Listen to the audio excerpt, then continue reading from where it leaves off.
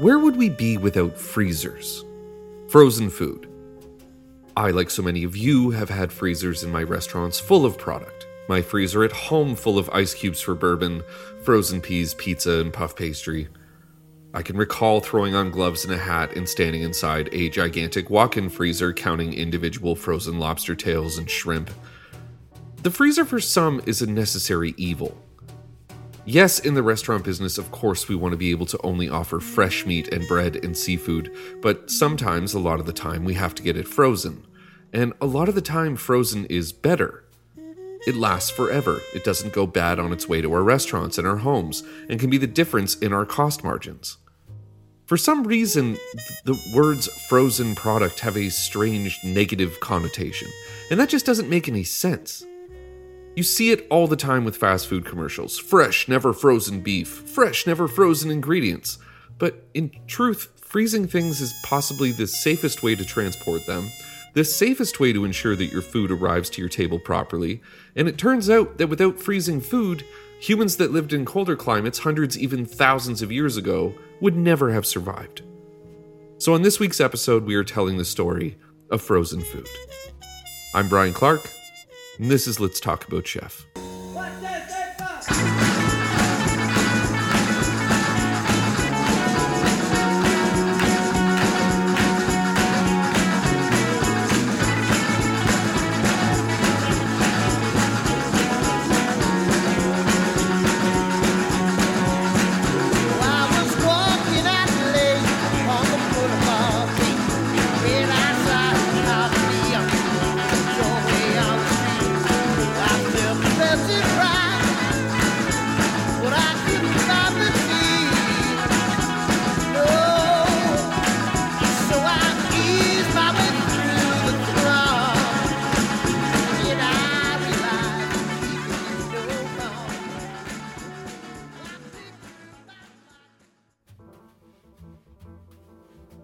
The beginning of freezing food goes back far before refrigerators, ice chests, and even electricity was a spark of an idea.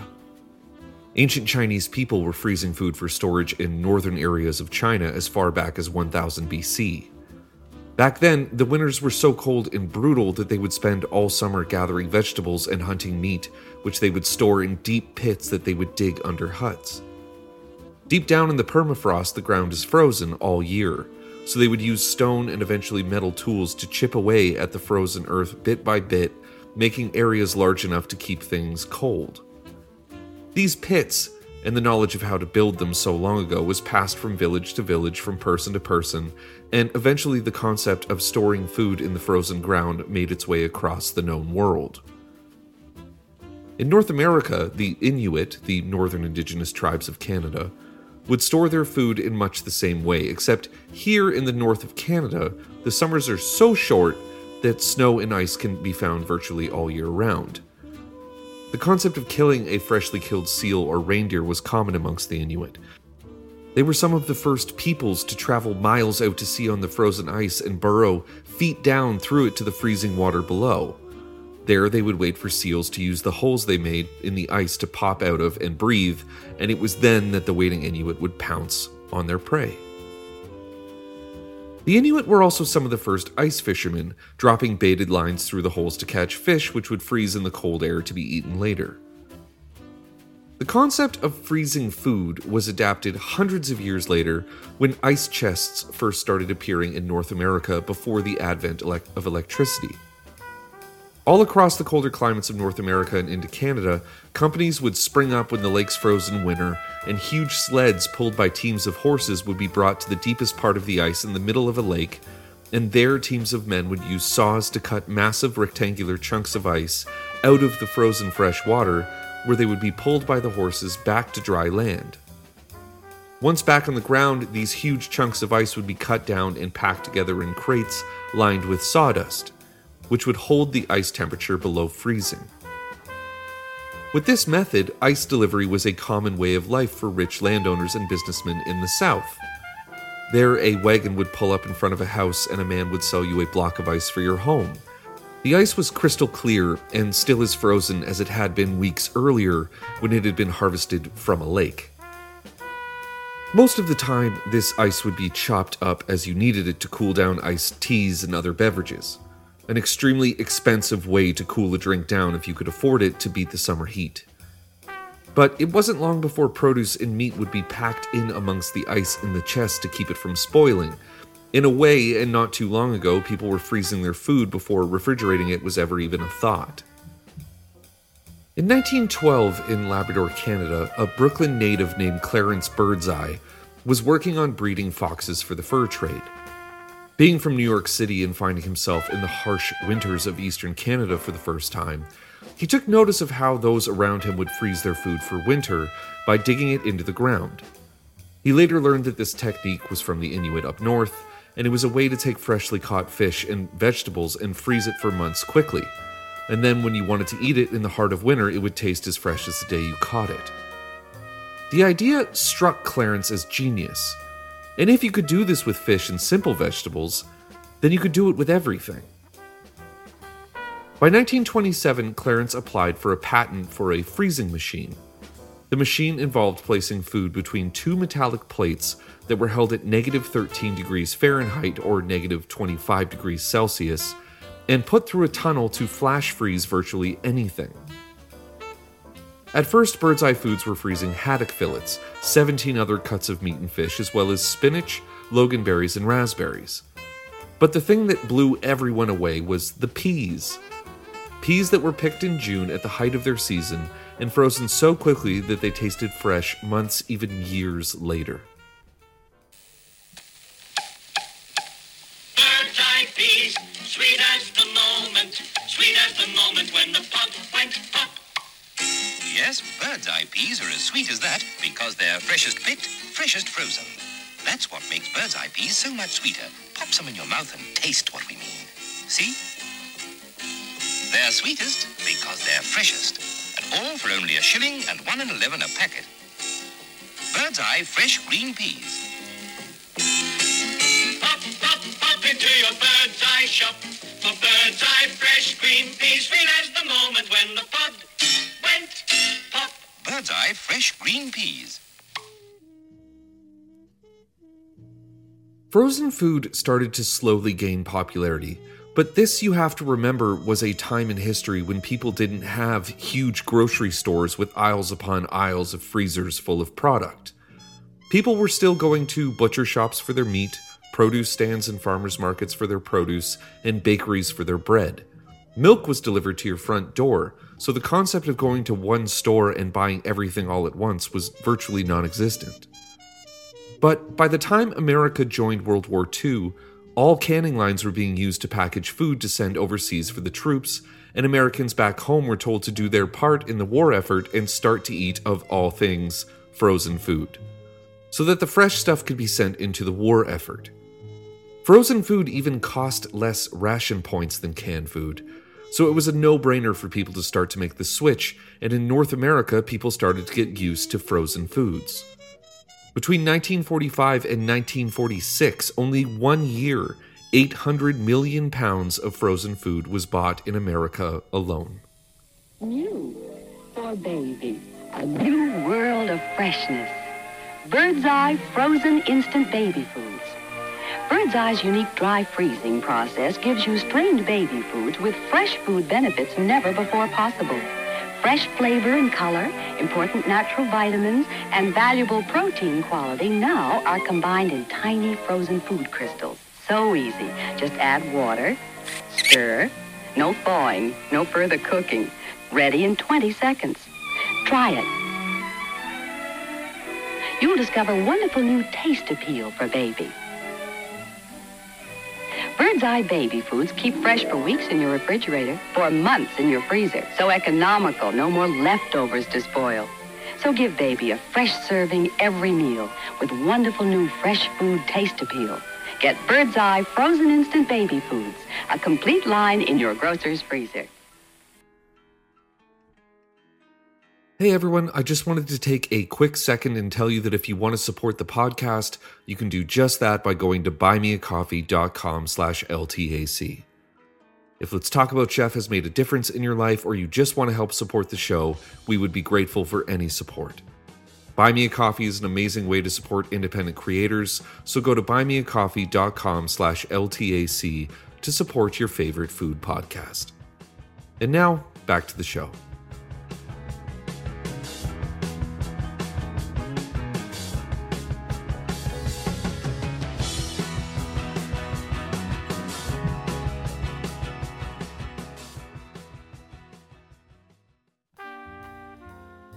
In 1944, W.L. Maxon Company created the first ever frozen dinner called Strato Plates. These meals were sold to the Navy and airlines, and they consisted of 3 ingredients: meat, vegetables, and potatoes, all on a paperboard tray. And knowing that the airlines had weight limits, the founder of the company, William Maxon, invented a convection oven called the Maxon Whirlwind Oven that weighed 35 pounds and it could cook 6 frozen meals at the same time in half the time of a regular oven. Although the company planned on making frozen meals for regular people and not just the military and airlines, Strato Plates never made it to the retail market. But 3 years later, Jack Fisher released the Frigidinner, the first aluminum tray for frozen meals. And around that same time as this, Albert and Meyer Bernstein created the Frozen Dinners Incorporated and launched into the world the Swanson Family Dinner.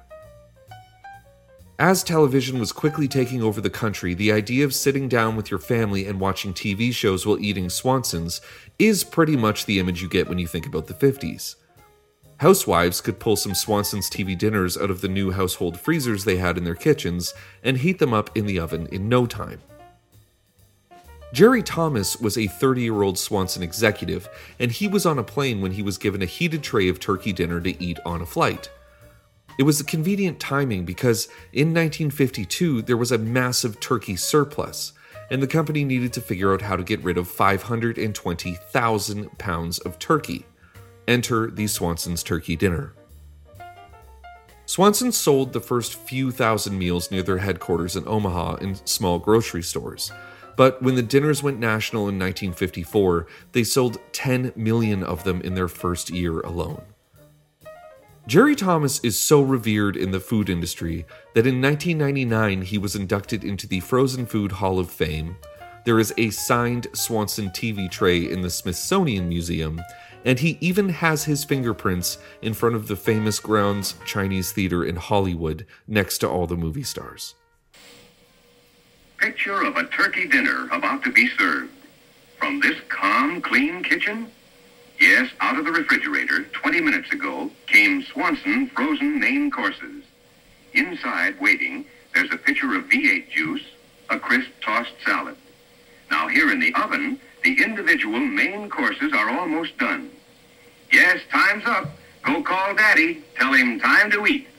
Now put 'em on the plate and set 'em on the table. Generous servings of tender turkey with gravy, savory dressing, fluffy mashed potatoes. Wholesome, delicious, like home cooking. Picture of a dinner being enjoyed. Picture of a wife who pleased her family, eased herself. Picture of the way to do it. You can even give everyone his favorite with no extra work. They're the oven-quick foods that taste home-cooked. Swanson frozen main courses. Say, you gals think you're lucky you can get Swanson TV turkey dinners, but I say Swanson TV turkey dinners are a bigger break for husbands. Now, you take me. I can be early, I can be late, I can bring pals to dinner anytime I please, and get this, my wife never panics.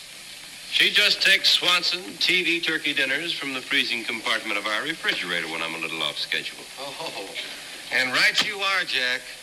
And that is because Mary Lou knows that she can have a swell dinner ready in just 25 minutes. Right. And talk about easy.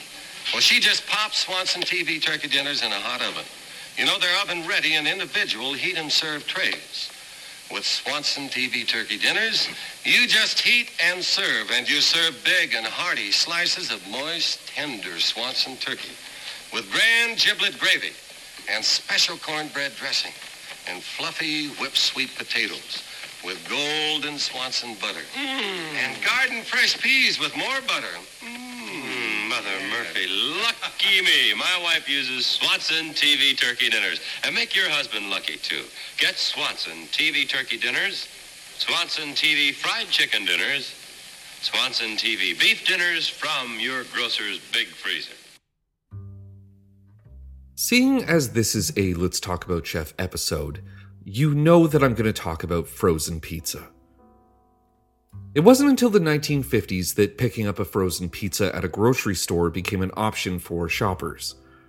In early 1950s America, pizza had only recently become widely popular. But it took off with the bulk of the population after World War II, and frozen dinners in general didn't really enter the picture at all until more Americans started buying home freezers in the 1940s and 50s. But as early as 1950, pizza restaurant owners in the US had started offering refrigerated pizzas for customers to cook in their own homes.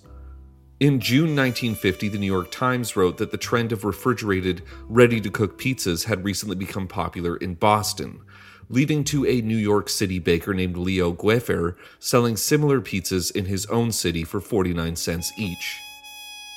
Around that same time, some restaurant owners started selling frozen versions of their pizzas that they could store longer than the refrigerated ones and sell to customers looking to cook them at home.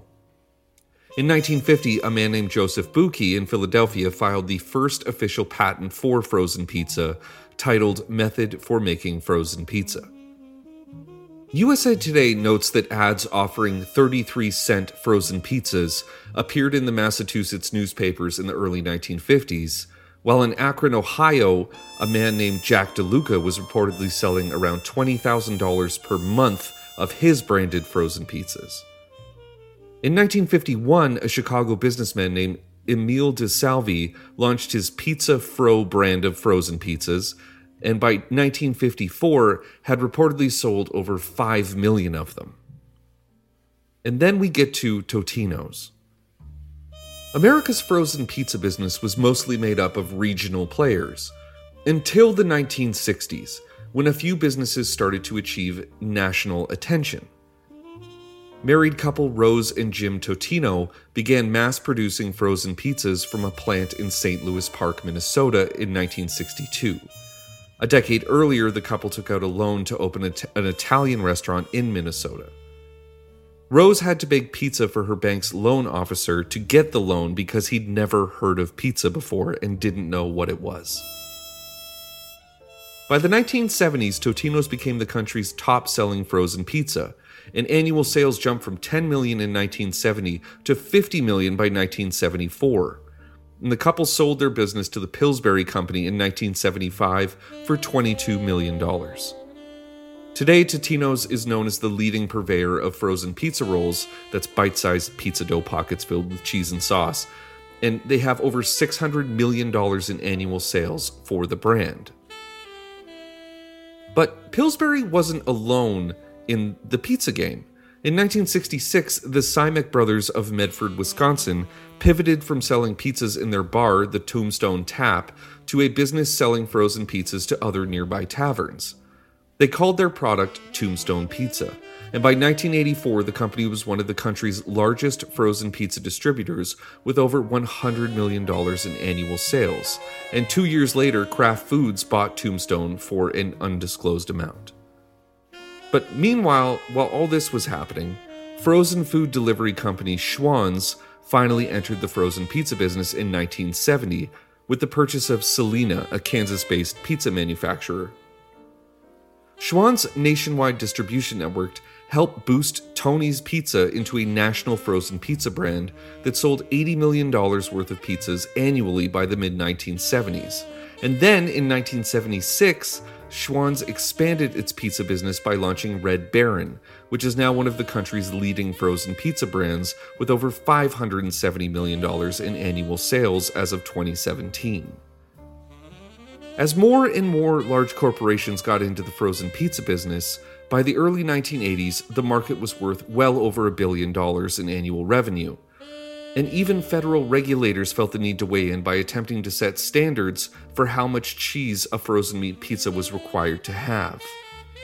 In 1983, the U.S. Department of Agriculture issued a proposal that would have required all frozen pizzas with meat toppings to have cheese make up at least 12% of ingredients, with no more than 50% of that amount being imitation cheese.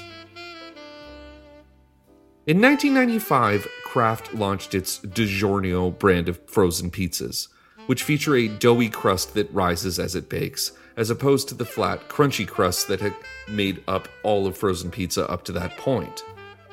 Kraft's development included various food additives along with oils, yeasts, and baking sodas to strengthen the pizza's dough and help it stay hydrated rather than drying out. And the company also introduced vacuum-sealed packaging to keep out oxygen that eroded the dough. Within 3 years, DiGiorno was the top-selling frozen pizza brand in the US, and rivals like Schwan's tried to launch their own competing products. In 1996, Schwan's unveiled its own rising crust pizza brand called Freschetta, which resulted in a massive lawsuit from Kraft for copying their rising crust dough idea. Either way, DiGiorno has remained the country's top-selling frozen pizza brand for more than 2 decades, with more than $1 billion in annual sales. In Canada, DiGiorno is Delissio. It's not delivery, it's Delissio. Now, frozen pizza has been around for almost 7 decades. And the frozen pizza industry continues its rise. In 2010, Kraft Foods sold its US and Canada frozen pizza business, which included DiGiorno and Tombstone, to Nestle for $3.7 billion in cash. And today, the US frozen pizza market is worth roughly $5 billion, and the global market is almost triple that. Now, by 2023, one estimate projects that the global market for frozen pizza will be worth $17 billion. That's a lot of frozen food. Now Celeste brings you Sicilian-style thick-crust pizzas. Abbondanza! 3 Celeste Sicilian-style pizzas, each with a special thick crust that's crispy outside, tender inside. Like fresh Italian bread. In cheese, sausage, and deluxe, each topped with everything you like in abundance. Abbondanza! 3 Celeste Sicilian-style pizzas with a special thick crust. Despite your feelings about frozen food, it's not going anywhere anytime soon. In fact, over 3,000 new frozen products are introduced into the global market every single month. Your freezer is not something that you should be afraid of. Your freezer is something that is wonderful. It is a magical place where you can put things, forget about them, and eat them later.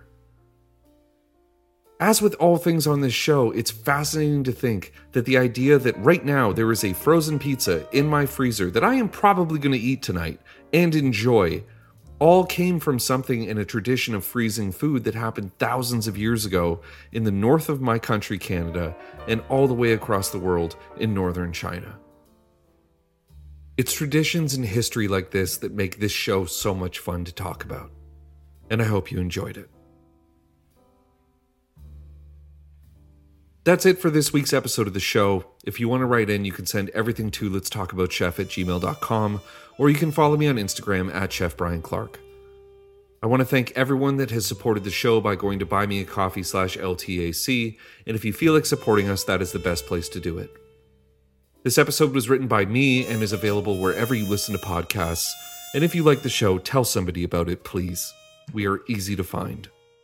On a personal note, I will be back in England and Scotland in April, so if you are near London or Kent or Glasgow or Edinburgh, hit me up, send me an email, send me a DM, let's meet up, let's have a drink, let's have fun, and if anything, I'll come and eat in your restaurants. I'm looking forward to getting away and going back to that country that I love so much. So until next week, I'm Brian Clark. Have a great service, and have a great week. Teardrops on the city, baby.